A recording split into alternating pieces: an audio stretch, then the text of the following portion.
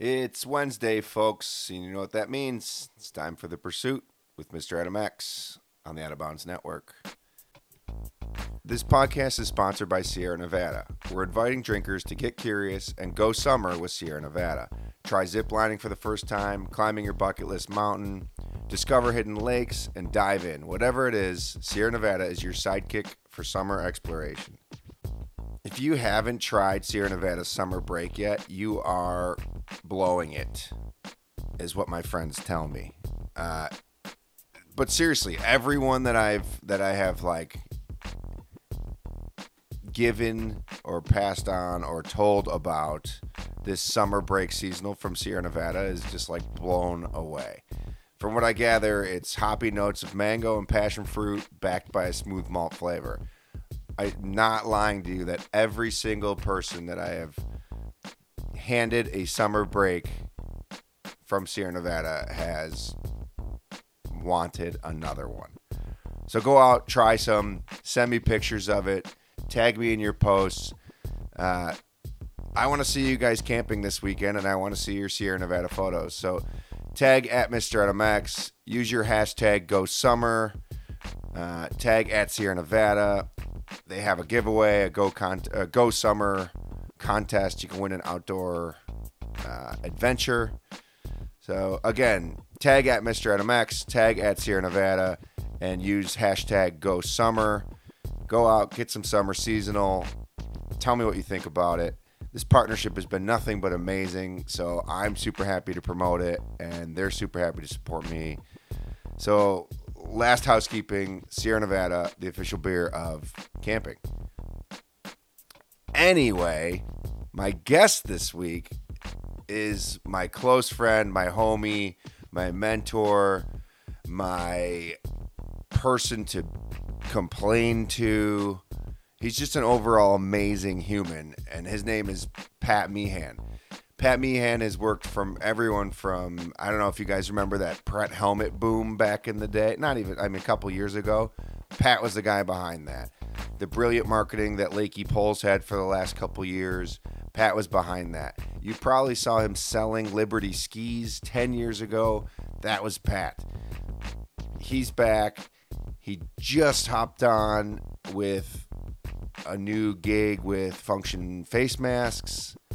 I believe he is, and he'll be able to tell you in the podcast, but I believe his official title is U.S. Sales Manager. So Pat's on the show. He's amazing. He's a homie. It's actually my first in-person interview, which, holy cow, guys, it's amazing. Let me tell you that. Jabber's been talking about it for weeks, how he loves the in-person, and I haven't done it yet because I started this during a global pandemic. So I sat down with Pat. We shot the shit. I really enjoyed the conversation. I hope you enjoy the conversation as well. Final housekeeping. I think I might have said that, but final. Please like. Please subscribe. Please review. That's what we need from you guys. That helps. That helps me. That helps you. If there's any guests you want to hear, let me know. I'll find them. I'll add them. I'll slide into their DMs. I will get them. If you're listening and you want to be on the show and you think you have a story to tell, slide into my DMs at Mr. Adam X. Obviously, I can't have everybody on the show, but this is a platform to introduce other people to other people and share stories, and that's what we want to do. So with that being said, like, share, review, episode whatever with Pat Meehan.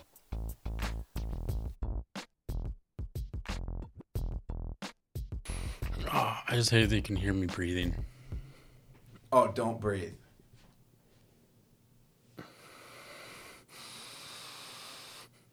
I think I'm good.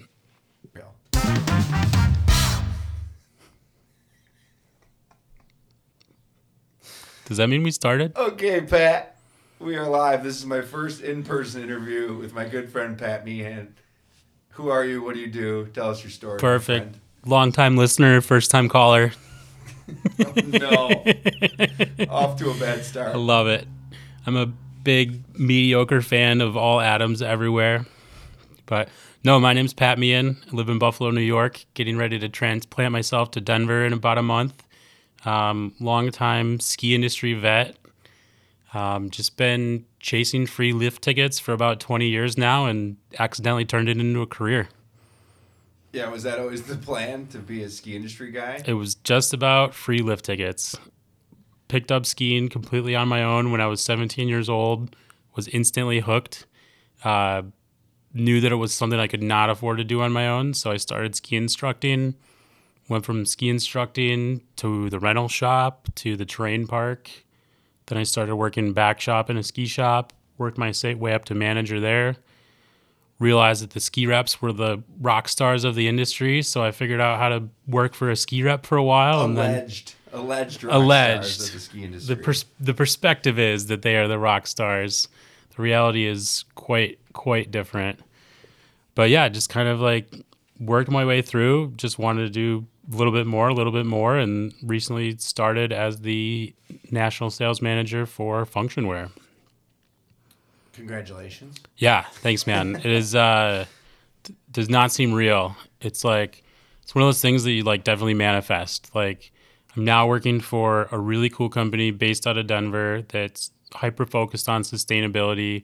My boss is a longtime friend, been buddies with him for over 15 years. We met at the ski show the last year. It was in Las Vegas. Stayed pretty good buddies throughout all the years, and I always thought it would be neat to work together, but never really made an effort towards that. And then through the course of the last year, through some personal turmoil, or I don't know the best way to describe it, personal stuff with me and stuff that was going on with them, the stars aligned halfway through COVID, and here we are. What led you to that? Because I know a lot of your history, but most people don't. So you said you self-taught skier, wanted free lift tickets. You started at Swain, right? Started skiing at Swain. And you were kind of like, from what I gather, you kind of helped like the park scene back then, which was literally like odd to think about, but almost 20 years ago. Yeah, it's kind of cool. Me and a couple buddies started something that we called the DRC, which was the Dead Rooster Crew. I actually forgot about this completely until you just mentioned it. And it was just like our local like crew of shredders, and we wanted to have contests at Swain, and like no one was doing it. So we just started throwing these little jam contests, and at the same time I was working at the local ski shop. So from the beginning, September, Labor Day, when the season started until mid-January, I would just call every sales rep like every single day begging for swag. And then we would have like this big contest. Like one year it started as just a rail jam, and it grew and grew to where it turned into like a 3-day event. We had wall ride, rail jam. I actually made up this event that I called Jib Yahtzee, where we would create a scorecard with all these different things, like go bonk a tree somewhere, go slide a rail on this trail, and like we'd have judges at them, and you had to like write it all down. And we ended up growing up towards like over 100 kids showing up to this contest, and I was literally like 18, no experience, no plan. It was just like, hey, no one's doing anything, so let's just do this for ourselves. And that kind of, I mean, I don't think you planned that, but that like ended up shaping your career. Like you went into a sales rep role, and then you went into managing and organizing events for Red Bull and Lakey, and now where you are now with Function. But like, I think we should touch on that. No, it's funny. It definitely was the foundation of an event marketing career that I didn't know I had an event marketing career until like looking back on it in a way. Like I did that stuff on my own, just doing events because it was fun and I wanted to. That ended up being kind of successful and just fun. So anytime there was like any event going on anywhere, I would always try to be a part of it. And then when I made the move to Buffalo, I ended up linking up with the Red Bull guys, which is where you and I met initially. Was on the upstate New York marketing team, just doing events like motocross, Unadilla, some of the local qualifying things for the Red Bull Signature Series, some musical events. We did a couple of the Travis Rice movie premieres, and it was just a really neat. It was such a neat experience because it was like my part-time summer job away from the real job during the wintertime. But I learned so much, and again, like it was building towards this event marketing career that always felt like a hobby, but that was a huge part in what ended up landing me that job with Lakey after leaving Pret. So I guess to go a little bit deeper in the career saga, started at the ski shop, and then eventually started working as a sub rep, and then became a sales rep myself. So I was one of the early sales reps for Liberty Skis, ran up and down the East Coast helping build that brand, having a lot of fun, meeting a lot of great people. And then that job was what really introduced me to the folks at Pret Helmets. And that's really where I honestly feel like, even though it was only 5 years ago, or I don't know, more than 5 years ago, but not that long ago when I got linked up with the guys at Pret Helmets, that was when I really started to feel like a true professional in the industry. And Pret Helmets was like, I feel like Pret Helmets is a pretty household name at this point. 5 years ago, they were... No, we built that. Like, I have no problem like patting myself on the back and taking some pride in that, because that was a really cool, brief but just amazing journey with that company. You know, I honestly remember the day the guy I was working with at the time said, "Hey, there's this new helmet company. What do you think about checking it out? Maybe selling some helmets?" And I said, "Absolutely not. If it's not a Smith or a Giro helmet, it's probably garbage." You know, at that point in time, most of the helmets that were coming out on the market they didn't fit well, they didn't have the correct features, and like, you were wise to just get a Smith or Giro helmet. Yeah, get the helmet that matches your goggles. But we got some samples, and the helmets looked great, fit super well. They really put the time and energy into the R&D, and it's funny, the growth with that company, it all came from networking.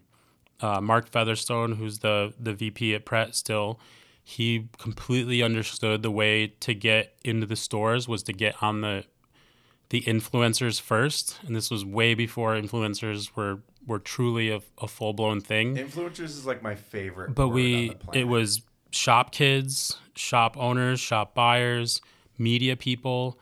And that was really how we got it. We just like hooked up all the homies in every network that we could think of.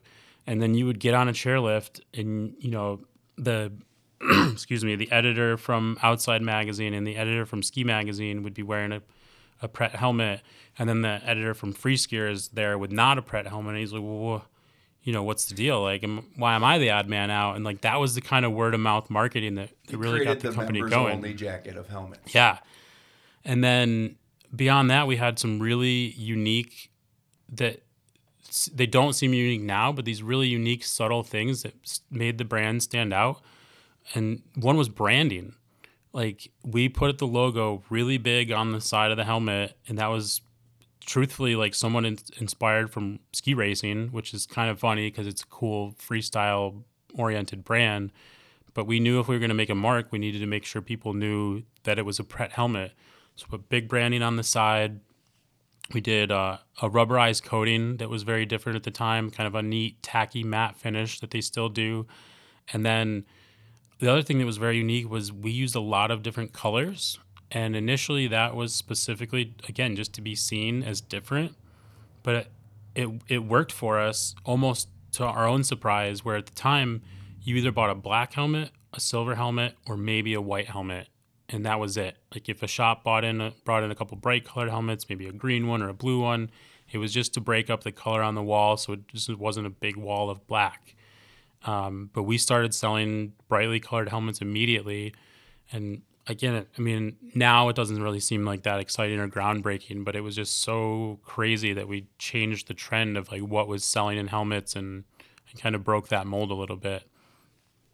And the amount of traction that we got in such a short period of time, it's still really neat to go anywhere in the country, especially here on the East Coast. If you see a Pret helmet in a lift line, you know, I know personally that I had like a significant impact in making that helmet appear there. Yeah, and you mentioned all the marketing, but it was also a good product, which helped. Oh yeah, absolutely. No, that like, it was. I remember when they came out and you were handing them out to all the homies, and I'd been with Smith for so many years, and like, I couldn't do it. I couldn't make the leap. And at that time, I thought the Pret was definitely a superior product, and I think other helmet companies have caught up. But I remember having like this weird sensation of like FOMO, or like, I don't know, everyone had it and I wanted it, but I was loyal and still am loyal to Smith because they've taken care of me forever. But it was a neat, like, you created this want, especially with like a helmet that, like, I don't, helmet's a helmet, like it's a safety product that like isn't usually like a bling factor. No, it's funny. That's like exactly how I felt about it from the start and all the way through. Was like, it's a helmet. It's not that exciting. Safety. It's hard to but sell safety. They are so well made. They're so lightweight and fit so well that like I never thought I would transition, but like I would rather wear that helmet than a beanie. And yeah, I mean that's a perfect point. Like they just fit that well. And this isn't a plug for Brett. This is just like an honest No, I'm not. review. No We're longer Brett affiliated anymore. anyway. They're actually just. I mean, they are still good friends of mine. And it's funny. I did some recent contract work for a different company that makes helmets, and wore those helmets for a season. And I was so funny what an emotional reaction I had when I was like putting my old Pret helmet away on the shelf and was like, well. It's been a good ride, bud. It's been a good long ride. But now, thankfully, I'm back in my Pret helmet, so we're good. Hopefully, they can send me a commission check for all this nice plug. Same. We're accepting sponsors for November. But yeah, so from Pret, moved on, and like again, this is why I say that I really feel like that's where I started my career, because at that point, I got that job the way most of us get most of our jobs. It's who you know and who you've met and along the way. But from Pret, I moved on to Lakey ski poles and hiking poles. And that was a really proud moment for me because that was a job that I got purely based on my resume. And that was a really cool thing, like sitting down with those guys for the first time for the interview, going through my resume and being like, oh, wow, you did this with Red Bull and you did this with Pret and you did these other things. I was like, yeah, you know what? Like, I don't really sit back and think about it and give myself credit very often. But I was like, yeah, I'm fucking awesome.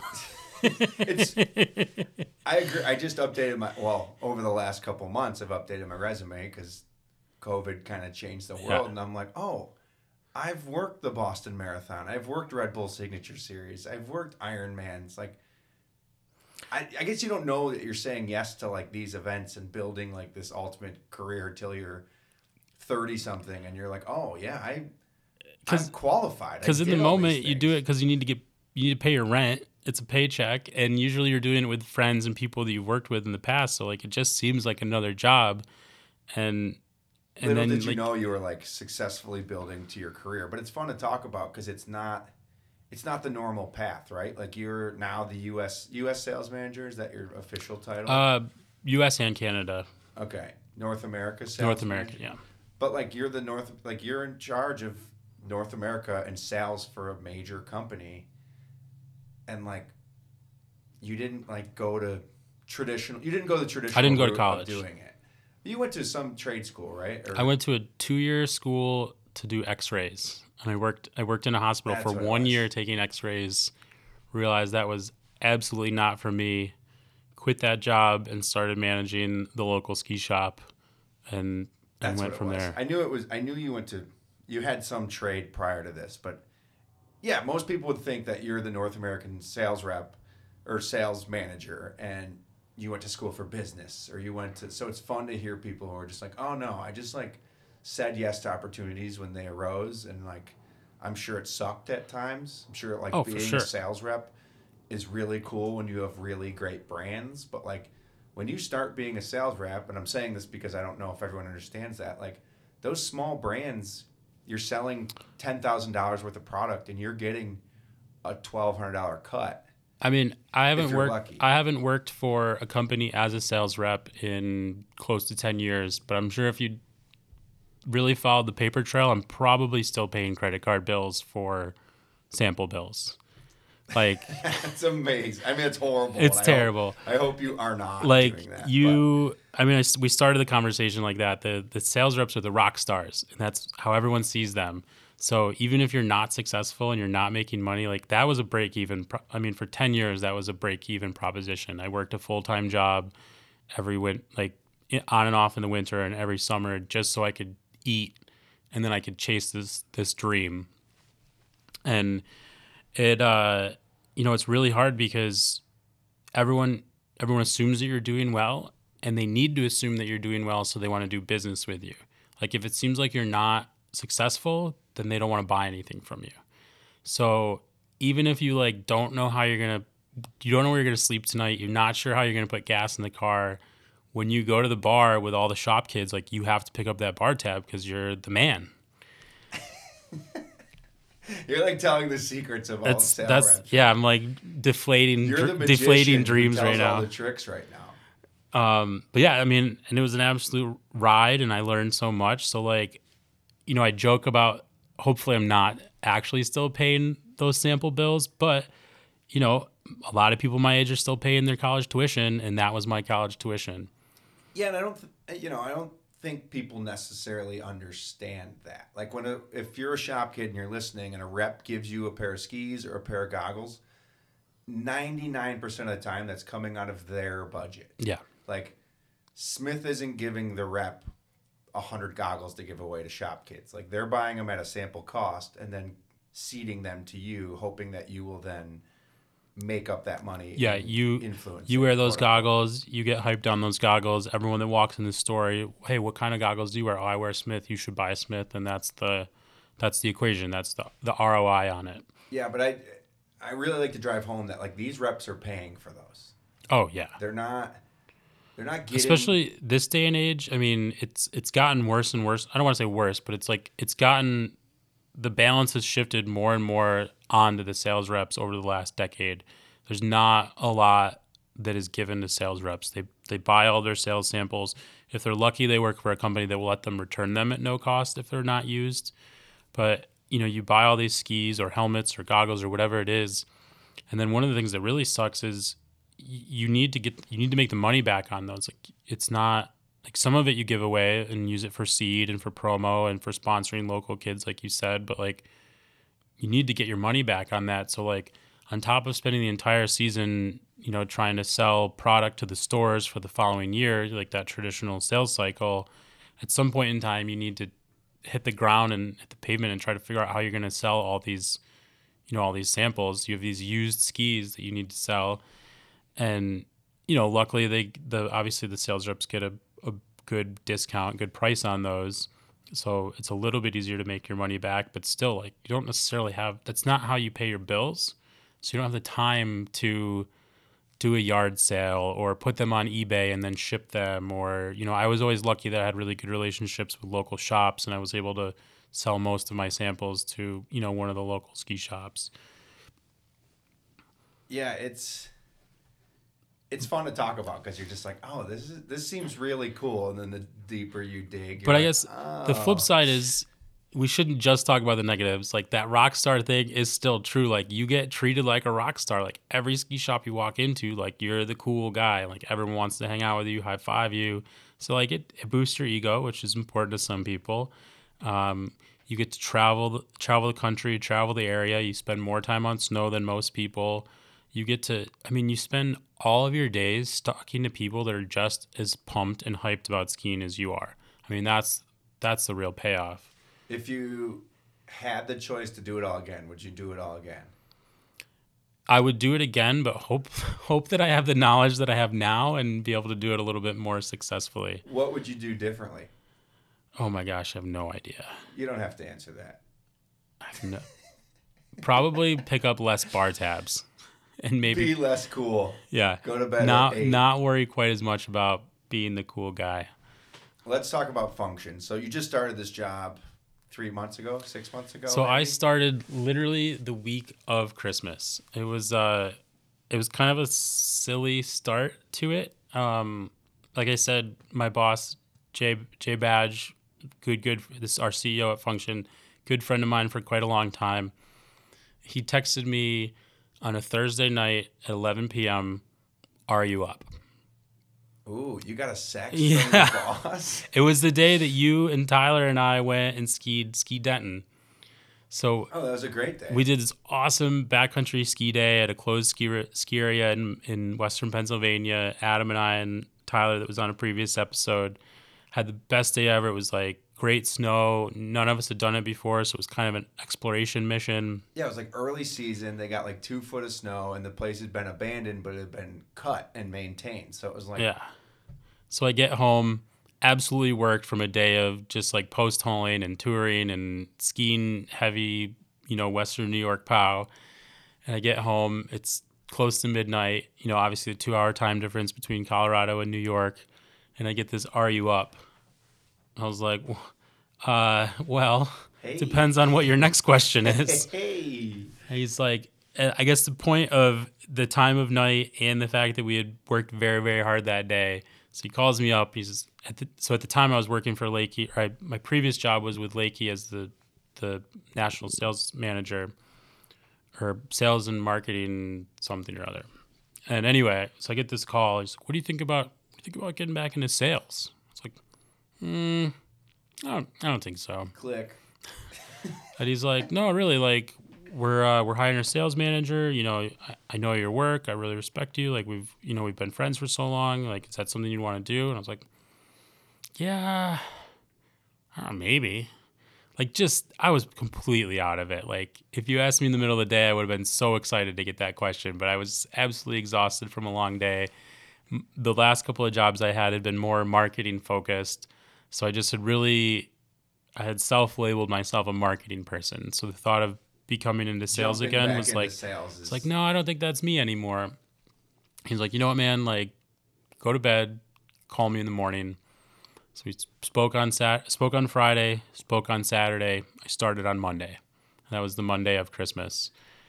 And it was such a cool, short, I don't even want to call it a learning curve, but like the reason I was in marketing was because marketing really interests me. Like, people interest me. Why do people do the things they do? Like, why did you buy those sneakers? Why are you wearing that T-shirt? Like, what makes your purchasing decision? And not even in like a hardcore business way, like more of like a sociology way. Like, I walked down the street looking at everyone's sneakers and just wondering like what influences those choices. And so that was what made me so interested in marketing. But through that process, like there was all these skills that I was trying to learn on the job that I don't have. Like, I'm not a photographer. I don't do design. I'm not skilled at Photoshop. So all of the things you need for marketing. So I was working so hard at these like trying to learn skills and pretend that I have skills that I don't have. And I'd like to think that it was working. But then all of a sudden I switched gears back into sales and I was like, oh, wow, like I'm built for this. Like, there's no skill that I need to learn that I don't already have. It's this, marketing and sales at the end of the day it's the same goal. Like, we're trying to influence your sales decision. Yeah, one helps the other and vice versa. Yeah. Like, sales help marketing and marketing helps sales. And now, because I think I am a natural born salesperson and I've spent a good part of my career focused on marketing, in my brain, like I see the full picture and it's like, it's cool the way it works. And it's also really fun because I can influence our marketing decisions. I can add my opinion, but they're not my responsibilities. And the sales thing has been, getting back into it has been actually just a blast. Like cold calling ski shops. You also have a history with a lot of these East Coast shops. Yeah. So it's like, hey, it's your boy Pat. How's it going? I'm selling shit again. Like, how does that? Like, is that what's happened? That's what I picture you calling. It's like, funny too because I'm like inconsistently humble. I like to call myself the shy narcissist. I love that. So I will call people that I have a decade of history with, and I'll be like, hey, this is Pat. I'm not really sure if you remember me when I worked for Pret and Lakey and Liberty. And they're like, yeah, dude, we know you. We've spent thousands upon thousands of dollars with you, Patrick. And it has been super fun to remake those connections. It's been weird because obviously we've been in this last year has been, COVID, work from home. So all these connections are being remade over the phone or through Zoom. Absolutely thrilled to get back on the road here pretty soon. Yeah, I think we're almost back to normal. I was just in Kansas City, and they are back to normal. It was scary. I was there for an event, and if I saw 5 masks out of 10,000 people, it was like semi-refreshing, but I don't know how to feel yet. I cannot believe my personal experience, how quickly I've turned the corner on going back to normal. I think I feel like personally I was the most serious, the most cautious out of my small friend group. I took it all very, very seriously. And for some reason, I think part of it's working in the ski industry. I put this very bizarre like responsibility on myself, which probably wasn't healthy, but I felt like I needed to lead by example. Not really sure who I thought I was leading or who I was trying to, but I just felt that I needed to do everything like correctly and be responsible all of the time. And it's obviously it was hard and stressful just like it was for everybody else. And I slowly I'm an extremely social person. I'm never home. I never sit still. And I slowly just like dialed it back and dialed it back to there was a point where like I don't think I talked to anyone for like a month. And I didn't do it on purpose. It was just like this weird natural progression. And all of a sudden I realized I turned into like this weird shut in. And then when things started changing, I was honestly like pretty concerned with like how I was going to handle going back out into the world. Like, was it going to be like very like anxious, like trouble with that, or was it going to be okay? And it's just been like a light switch. I'm so happy to like be back to my life. And it's funny. I had a conversation with somebody the other day where I was like, "Yeah, it's nice that the world is all back to normal now." And they're like, "Well, it's not." And I was like, "No, no, no, no, no. Like, don't don't misconstrue my words. Like, I understand where we're at. Like, this is a process. We need to stay, vigilant." But I mean, the vaccine did what it was supposed to do. I feel like I have a security blanket. I feel safe, and I'm still cautious. I'm still washing my hands, and I kind of learned throughout all this like these are all skills that I was already practicing. Like, Right. stay out of my bubble.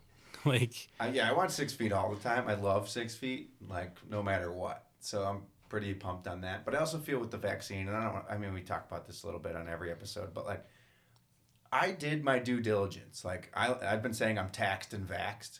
Like mhm. I pay taxes and I got vaccinated, government. So like I gotta live. I gotta go outside. And my outside life and your outside life, besides like concerts, which like are happening and that's Yeah, really exciting. But like my outside life is skiing and mountain biking and dirt biking, and yours is hiking and mountain biking and skiing. Like we're pretty spaced anyway. yeah. Besides the occasional hug and and we're all dirt bags, so that's a little change of pace. But it's I don't know. I feel like it's time, and I guess time doesn't. There's still people who are sick, and like we have to be conscious, but we Well, have to. it's like here in Buffalo, we had Buffalo Porch Fest this past weekend, which is a not citywide, but like mostly in one neighborhood that's close to downtown, where a bunch of different people host bands on their porches, and they do it every year. Yeah, it's like a music festival hosted by the house, Yeah, it's like a a community. It's like a street. community music festival. It's like not super organized. It's pretty loose. Like you can email them and let them know like, hey, I'm gonna have this band at this time on my porch at this address, and it was canceled last year. So this is like probably the first real kind of public event in Buffalo since the restrictions have been going away. And it was massive, like probably bigger than it ever has been before because everyone's got all this pent up like energy ready to have a good time. And it was just so fun. There was at 3 o'clock on Saturday, two of the guys from local band Aqueous were playing on a porch, and that was definitely like turned into like a pretty big congregation spot. And there was one point in time where I was just like, tapping my foot, drinking a beer, watching the band, just enjoying the weather, smile on my face. And all of a sudden I kind of looked left, looked right, and realized I was standing in the middle of a crowd of a couple hundred people with no masks and extremely okay with it. And That's amazing. that was, That's what we should be doing, yeah, right? of the entire day, of like, that was kind of the vibe of the entire day. That was the one only split second moment where I had any thought whatsoever about what's gone down the last year, which is so refreshing. Yeah, it's fun. It's nice. It's refreshing. I think we're there. There's still a couple places that want masks, and I respect that, and I'll wear a mask anywhere they ask me to wear a mask. But like, it's nice. We need to move on. We need to move forward, and I hope that people learn from this, and in so many ways. Like, I hope that people continue to like go outside and go for hikes. Like, guys, you could have done that prior to like to COVID, to a global pandemic. People are like the trails are up like 30%, and Yeah. mountain bike sales are up 30%. Like, guys, we can keep doing this. Like, let's not forget all the times that you called your friends and went for a hike, and you can still drink a beer on your hike, like, but like go outside and have fun. So those are like the good things that I think came out of it. And I hope people learn just to respect other people and their opinions. And I'm learning that too, like, because I don't agree with you, and I have most of the same thoughts, but like, can we just learn to like have conversations? And like, I think this year proved that we can have conversations. I definitely feel that. Like, there have been points, obviously, in the last year where it became extremely difficult to have conversations with almost anybody. And I think that has been part of at least my personal, like, growth and learning experience. It's like getting back to where you can have good, friendly discourse with people that you don't necessarily agree with. Yeah, it's fun to learn again. And I know that's a horrible thing to like, we had a horrible last 15 months, but like, I feel like I've learned more about my friends, my family, myself in the last 15 months because of like the situations it put us in. Whether it just be like you like being alone in your house for a month. When we both travel a ton. This is the longest I've been home in probably 15 years. Oh my gosh, it was such a cool. I mean, it started rocky, but like it was such a cool experience for me personally. Like I said, like I don't sit still. Yeah, like I'm sitting in your house and your plants aren't dead. Thank you. That's the first time I've ever seen that in your house. But like, it's all jokes aside, like it's, you got to like take care of yourself, and I hope everyone did. And like we went on, and this is my segue to our bike trip. We went on a bike trip from gravel bikes from Pittsburgh to DC and back.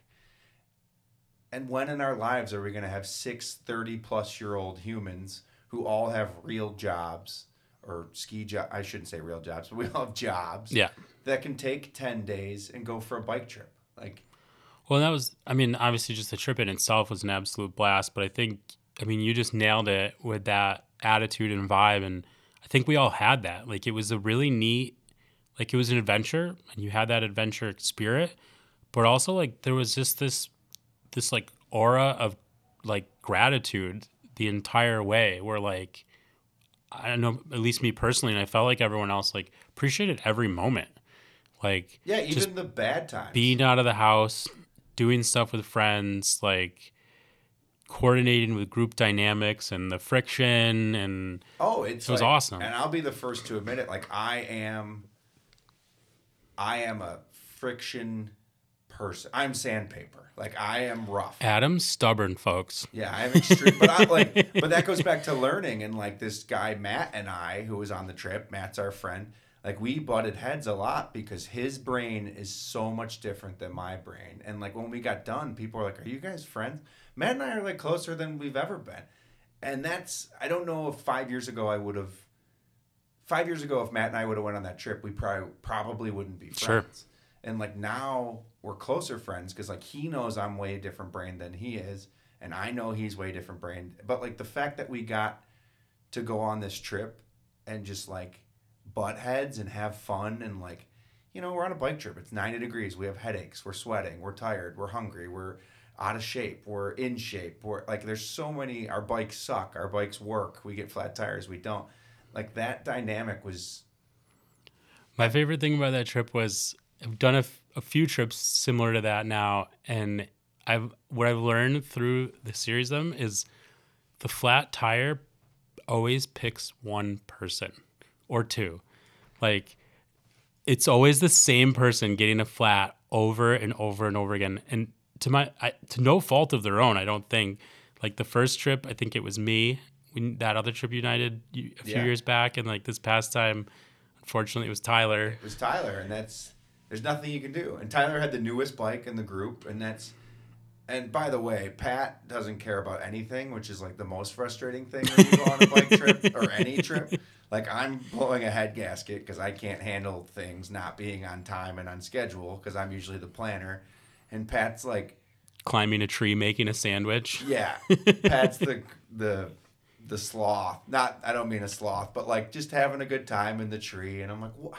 So it's really fun to travel with Pat because you need someone like that in your group. But yeah, it is true. Someone always gets like the short end of the stick. Like someone always gets the flat, or someone always. Well, at that point in time, I don't remember what month we went, but we're a fair amount into staying at home, and I was bound and determined to enjoy every single moment of that trip, and I absolutely did. Yeah, same. I mean, even with my blowing a head gasket, I would do it again in a heartbeat.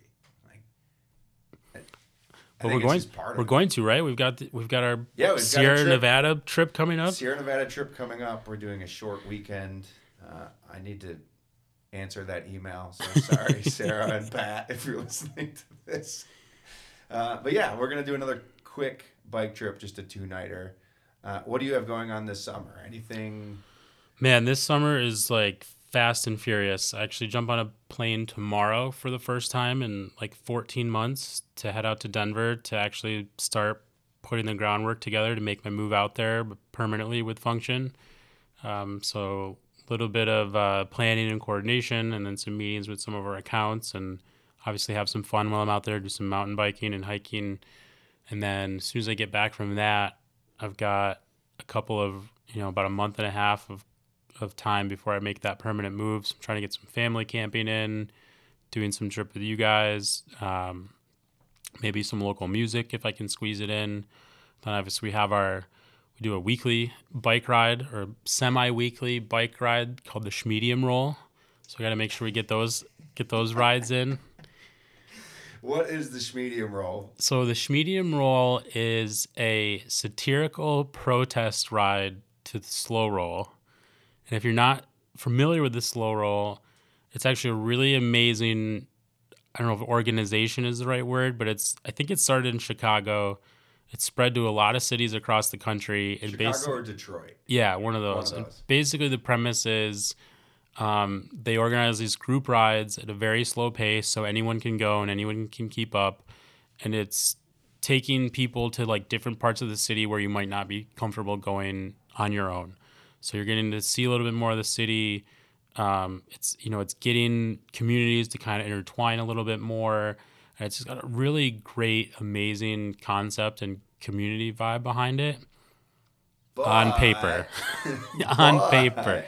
In reality, if you live in said city, especially if you live in maybe the poorer part of that city like I do, what it turns into is a bunch of suburbanites coming in, taking all the parking and blocking city intersections for 30, 40 minutes at a time.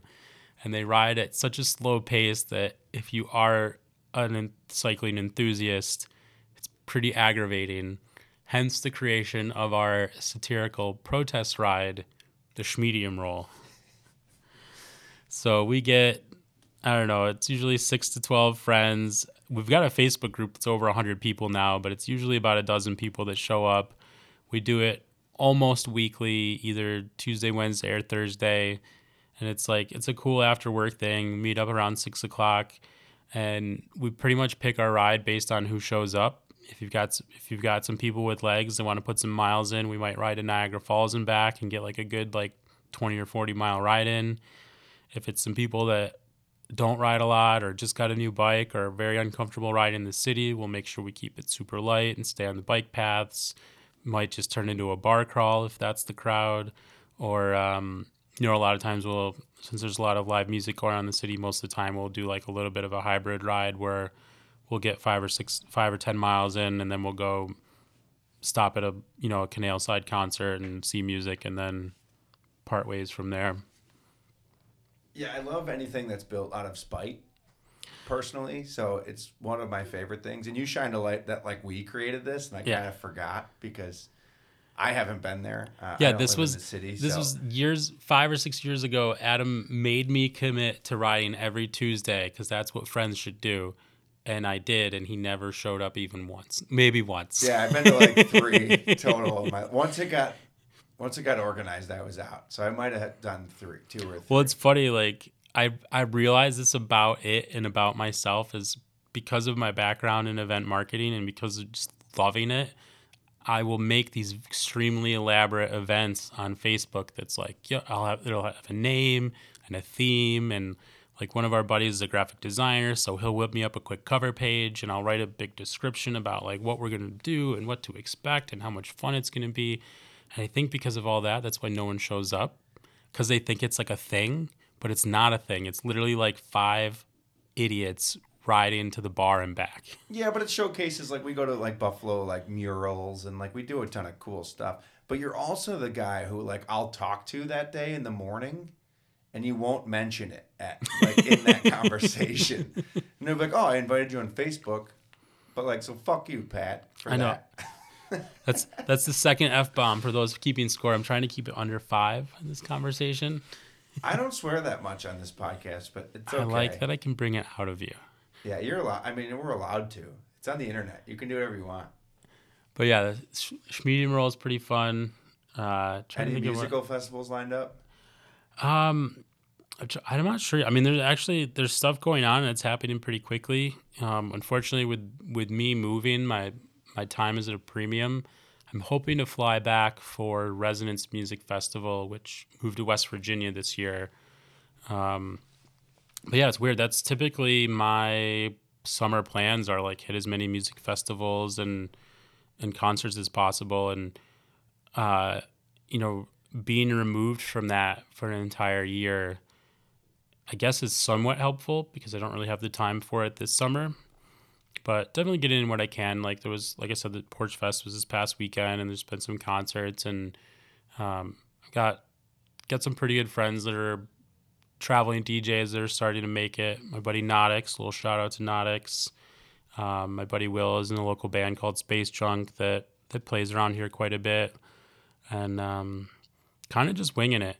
It's weird how having a couple things on the calendar and then a move planned for August, suddenly don't feel like I have a lot of control over my personal time. Yeah, like August is far away, but it's also like not a burden, but like you have a lot to do from now till then. Yeah, and one, like on one hand, I wish it was not until October, and then on the flip side, I wish it was just tomorrow. Right. Like I very much want to spend another summer in Buffalo. Like Buffalo's like one of the most amazing places you could ever spend your summers. Like tons of stuff to do. It's a great bike city because it's flat, and being on the east side of Lake Erie, we've got one of the best sunsets on the East Coast. So I want to enjoy that one more summer, but at the same time, it's like knowing what comes next and knowing what you're headed to. It's like kind of just want to jump headfirst into it. I have a question for you. Oh, I'm ready. It's not that loaded. What's one thing you have to bring to a music festival? Earplugs. Oh, I wouldn't have thought of that. That makes sense. Caveat, I bring them to every single show and they almost never make it out of my pocket. Yeah, but you have them. You have to. Your hearing's important, and I know that I've not done myself any favors. Go ahead. Earplugs, water, or I guess you can buy it there, chewing gum, good footwear. Basically, music festivals are endurance sports. So do you have like gels and goos in your I've started to. So we didn't talk about Lakey very much yet. So just prior to working for Function, where I worked for Lakey for 3.5 years as their marketing and media relations manager. And one of the main things that I did with my time in the last 3 years, I spent almost the majority of every summer at long distance trail running marathons, like Leadville 100, Bigfoot 200 out in the Northwest, and like other 50, 100, and 100 mile races. And the parallels between long distance marathon running and music festivals is uncanny. It's all about nutrition, sleep deprivation, a lot of hallucinating. Like it's literally goes hand in hand. Like, so I used to just go to these festivals like any other kid with no real plan. And then I spent all this time at these long distance trail running events. And I was like, wow, the experience is like very on par. Like I'm going to pay attention to their nutrition program a little bit and their footwear, and like, you're handing out like chicken broth midway through the race. Exactly. Or through the festival. Like, here, have some, you need this. This is. So yeah, I'm literally like up front at the stage, shaking my booty, having a good time, like taking a couple blocks in the goose so I don't bonk mid-set. No, it was so funny. Like, I would sit at the finish line, like, listening to these people talk, like, once they get across the finish line, talking about how their race went, and, like, they're like, oh, man, like, I didn't know if I was going to make it. Like, I got really dehydrated, and my calves started to cramp up. I was like, yeah, I know that feeling. I've been there. He's like, and then, like, I was in the middle of the trail, and, like, I saw my aunt show up, and she was asking me if I wanted some food. I was, like, just hallucinating, and then there was, like, these snakes, but I was like, yeah, I know that feeling, too. It's just bizarre, like how similar they are. Yeah, it's a 3-day festival. It's an endurance race. It's you versus everyone else there, and you're trying to survive while burning a ton of calories. And I've never correlated it to like an actual race, but it makes sense when you say it like that. But no, the Lakey experience was a lot of fun too. That was, like I said earlier, getting that job was one of the first jobs that I ever got that I felt like was completely on merit and not based on who you know. And it was such a fun experience because Greg Wozer, the VP of the United States for Lakey USA, that guy has been with Lakey for 30 plus years and probably knows more about ski poles and trekking poles than anyone else on the face of the earth. So, getting to spend some time with that guy and absorb some of his knowledge was great. It really gave me a lot of confidence in myself and opened my horizons because I had always very specifically pegged myself as a ski industry person, which the ski industry is tiny compared to almost any other industry. And not that outdoor is that much bigger, but switching into Lakey,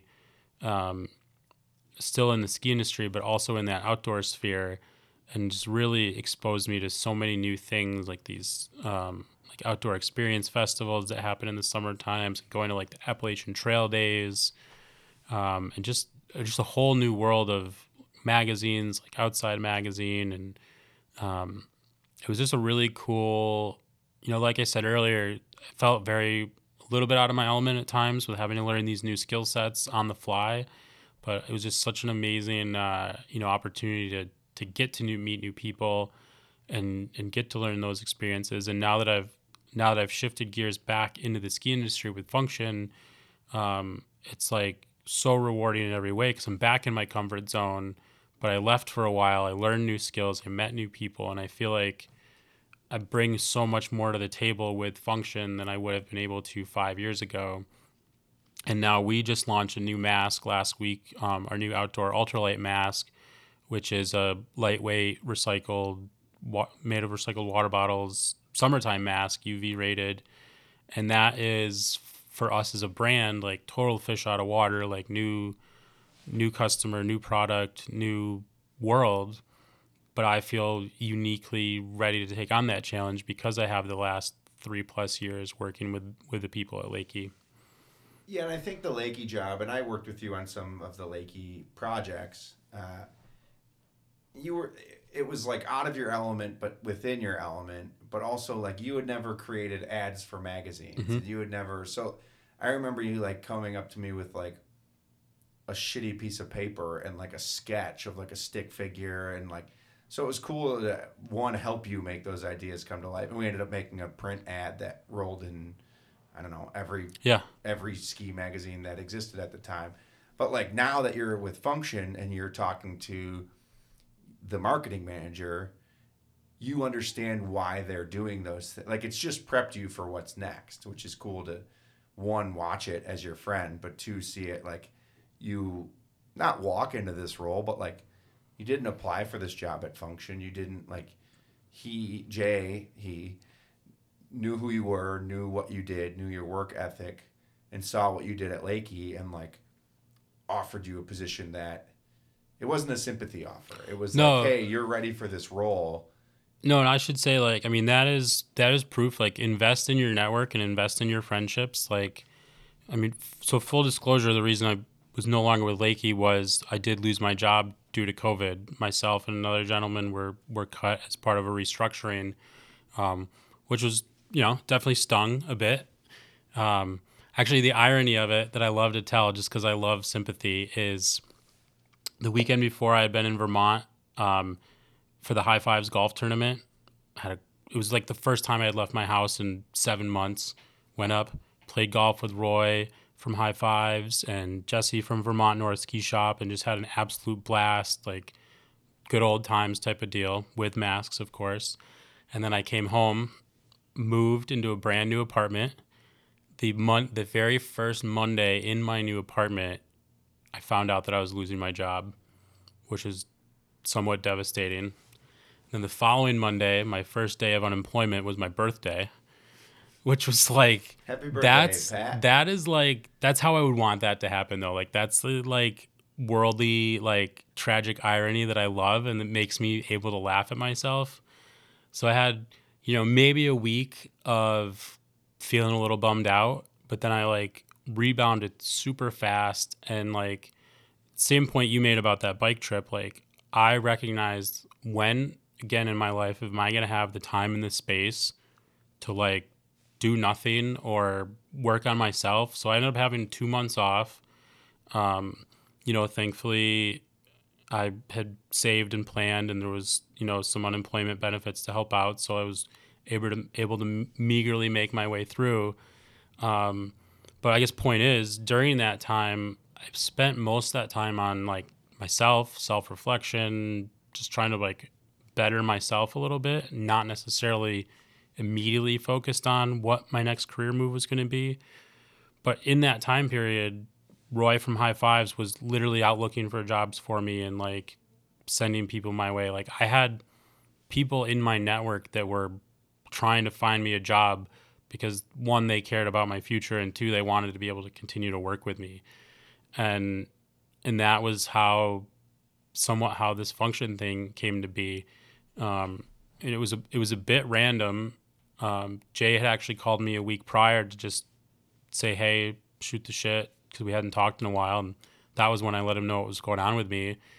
And, he didn't say much at the time, but then he hung up and probably let it marinate for a few days, and thought in his head for sure, and called me back. And like I said, asked me what I felt about getting back into sales, and then after a few conversations, jumped at it and really hit the ground running. And I've just been running as fast as I can since January. Yeah, it's one of those things that's always like when it happens, it's hard to think that this is probably better. But now, like in hindsight, like being let go at Lakey could arguably be one of the greater things that's happened to you, because now it's the next step. Oh, absolutely. And like I love Lakey, you love Lakey, great company. Like the times were tough. It was a mess. We're rebuilding and things are coming back to normal, but like people have to get cut and people lost their jobs. And unfortunately you were part of that. And I'm sure maybe, and I'm putting words in your mouth, but like maybe you were spiteful or maybe you were mad or didn't understand. But now 6 months later, it's like, oh, I've had I still speak with them. We actually just made some face masks for them. And the person that's doing marketing now is a friend of mine. He was the team manager while I was there, and it's a person that I respect quite a bit.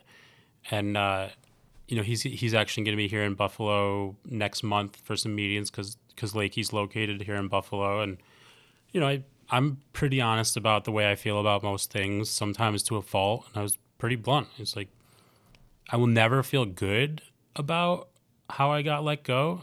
Like when you lose a job, not as your choice. Yeah, you dedicate. Like you're never gonna feel great about that. No matter where you work. Like, but I don't hold it anybody personal. Like there's no animosity. Like it's not personal. I have nothing against any of the people there or the business itself.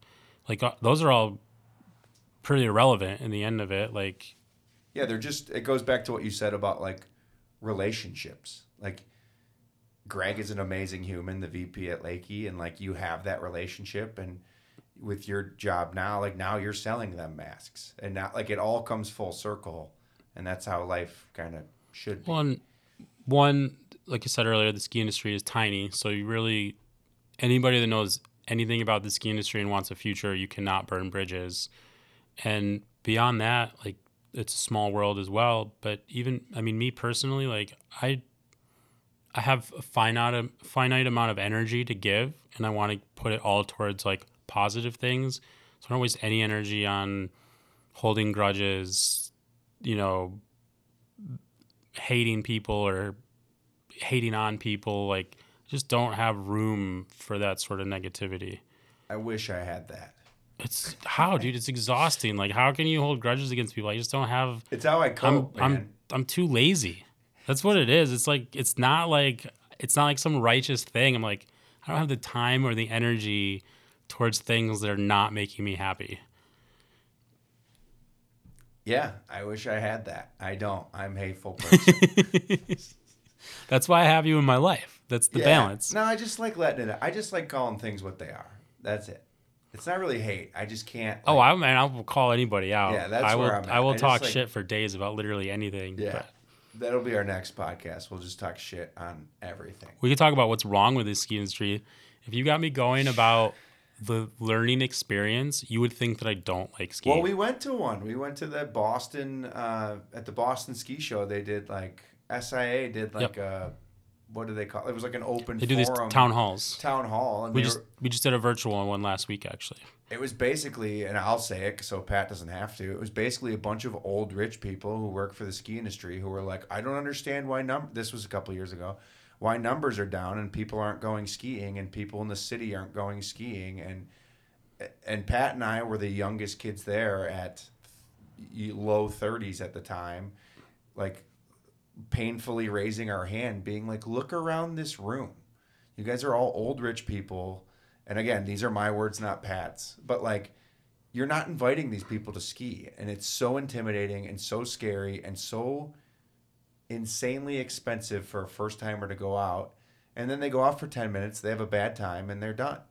And that's my opinion on it. But like, oh, the way we teach people how to ski is brutal. Like, you gotta, first of all, waiting in line to get rentals is like the worst, the worst experience ever. I just personally hate any line. Right? Like, it's crazy intimidating. None of the signage at the resort makes sense unless you already know where you're going. But yeah, that was not the same town hall that we went to, but another one that I had gone to previously. The keynote speaker was this gentleman that was from the Brotherhood of Skiers, which is this massive ski club. I think they're maybe out of Chicago as well. But he told this great story of how they introduce new members to skiing, and they will take them to the ski area, get them set up in the hotel or whatever. They go get their rental gear. They go take a lesson. They do maybe like a couple of runs until lunch, and then they take them to the bar for the rest of the weekend. And like, this guy told this story, and you're like, kind of like looking at him side eye, like, what do you mean? He's like, that guy goes home, and then we're like, how was your ski trip? He's like, oh my God, best weekend ever. Amazing. I don't remember most of it. I can't wait to do it again.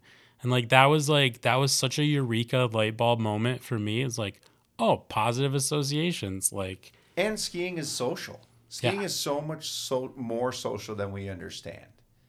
Like, we think about it and we're like, oh yeah, that makes sense. But like, it's so social. And it's like, when I teach people how to ski or I try to get friends into skiing, like, the fashion and the gear is a big part of it, but like, that's kind of part of what makes it fun. Like, I always just joke and tell people, like, as long as you look good, you just got to get up and down the lift maybe once or twice, and then you could be on the bar stool the rest of the time looking good. But you break down the intimidation. You don't have like, there's this expectation that you like instantly have to be a skier. I'm gonna be a skier. You're gonna be good at it. It's like, no. Like, let's just get you out there. Let's get you out of the house, get you up and down the lift a couple of times. And then, like, you want to keep doing runs? We'll do more runs. You want to go grab some dinner? We'll get dinner. Like, this doesn't have to be like some brutal, like, marathon. Like, this is supposed to be fun. It's just sliding. I had Patty O'Connell on the podcast, and it was just like, we're just sliding down snow. Whether you're on ski boards, telemark skis, downhill skis, snowboard. Dude, that's what I love. I don't get to go very often anymore, but that's what I've always loved about cross country skiing, is there's no bullshit. Like, you put these things on your feet and you walk out the back door. It could be, that's all it needs to be to it. There's not much more to it. And it's funny that you talked about the fashion, because it is so much of skiing, and I hate it. I wish I could just be like the duct tape guy, but I can't. Like, I think you sent me a meme yesterday, or someone did in the group chat, and it was like me picking my college degree, and it was a guy blindfolded just throwing a dart at the board. Yeah.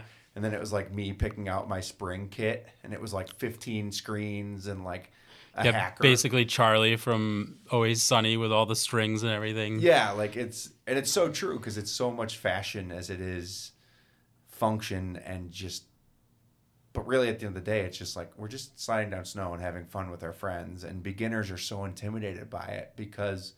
So it's nice to have like a sport professional as yourself, an industry professional, just be like, dude, I'm not like, because people say you're good, and you're like, dude, it doesn't matter. I'll go and like laugh my ass off going down the bunny hill with you. Like it doesn't. I just want to share my passion, dude. Same. Like I want to share. Love getting people to go out for the first time or even beyond the first time, like actually getting hooked. And like there's always that funny, like they start to feel guilty because they're like monopolizing your time, and it's like no, I would really rather spend the entire day on this bunny slope with you, smiling, watching you learn, than ripping turns by myself or ripping turns with a buddy. Like I can do that any day of the week. This is a fun experience. Like I'm sharing what I love and getting someone else to love it as much as I do. Yeah, I've arguably ruined my entire life to do this thing that we're doing right now. Like, not this podcast, the skiing. Like, I went to college, I did all that, and then I found skiing, and I was like, oh, fuck all of that. 3. I want to do this. So anytime I can get anybody else to do it, and they're like, oh, I'm slowing you down. I'm like, no, I've ruined my entire life.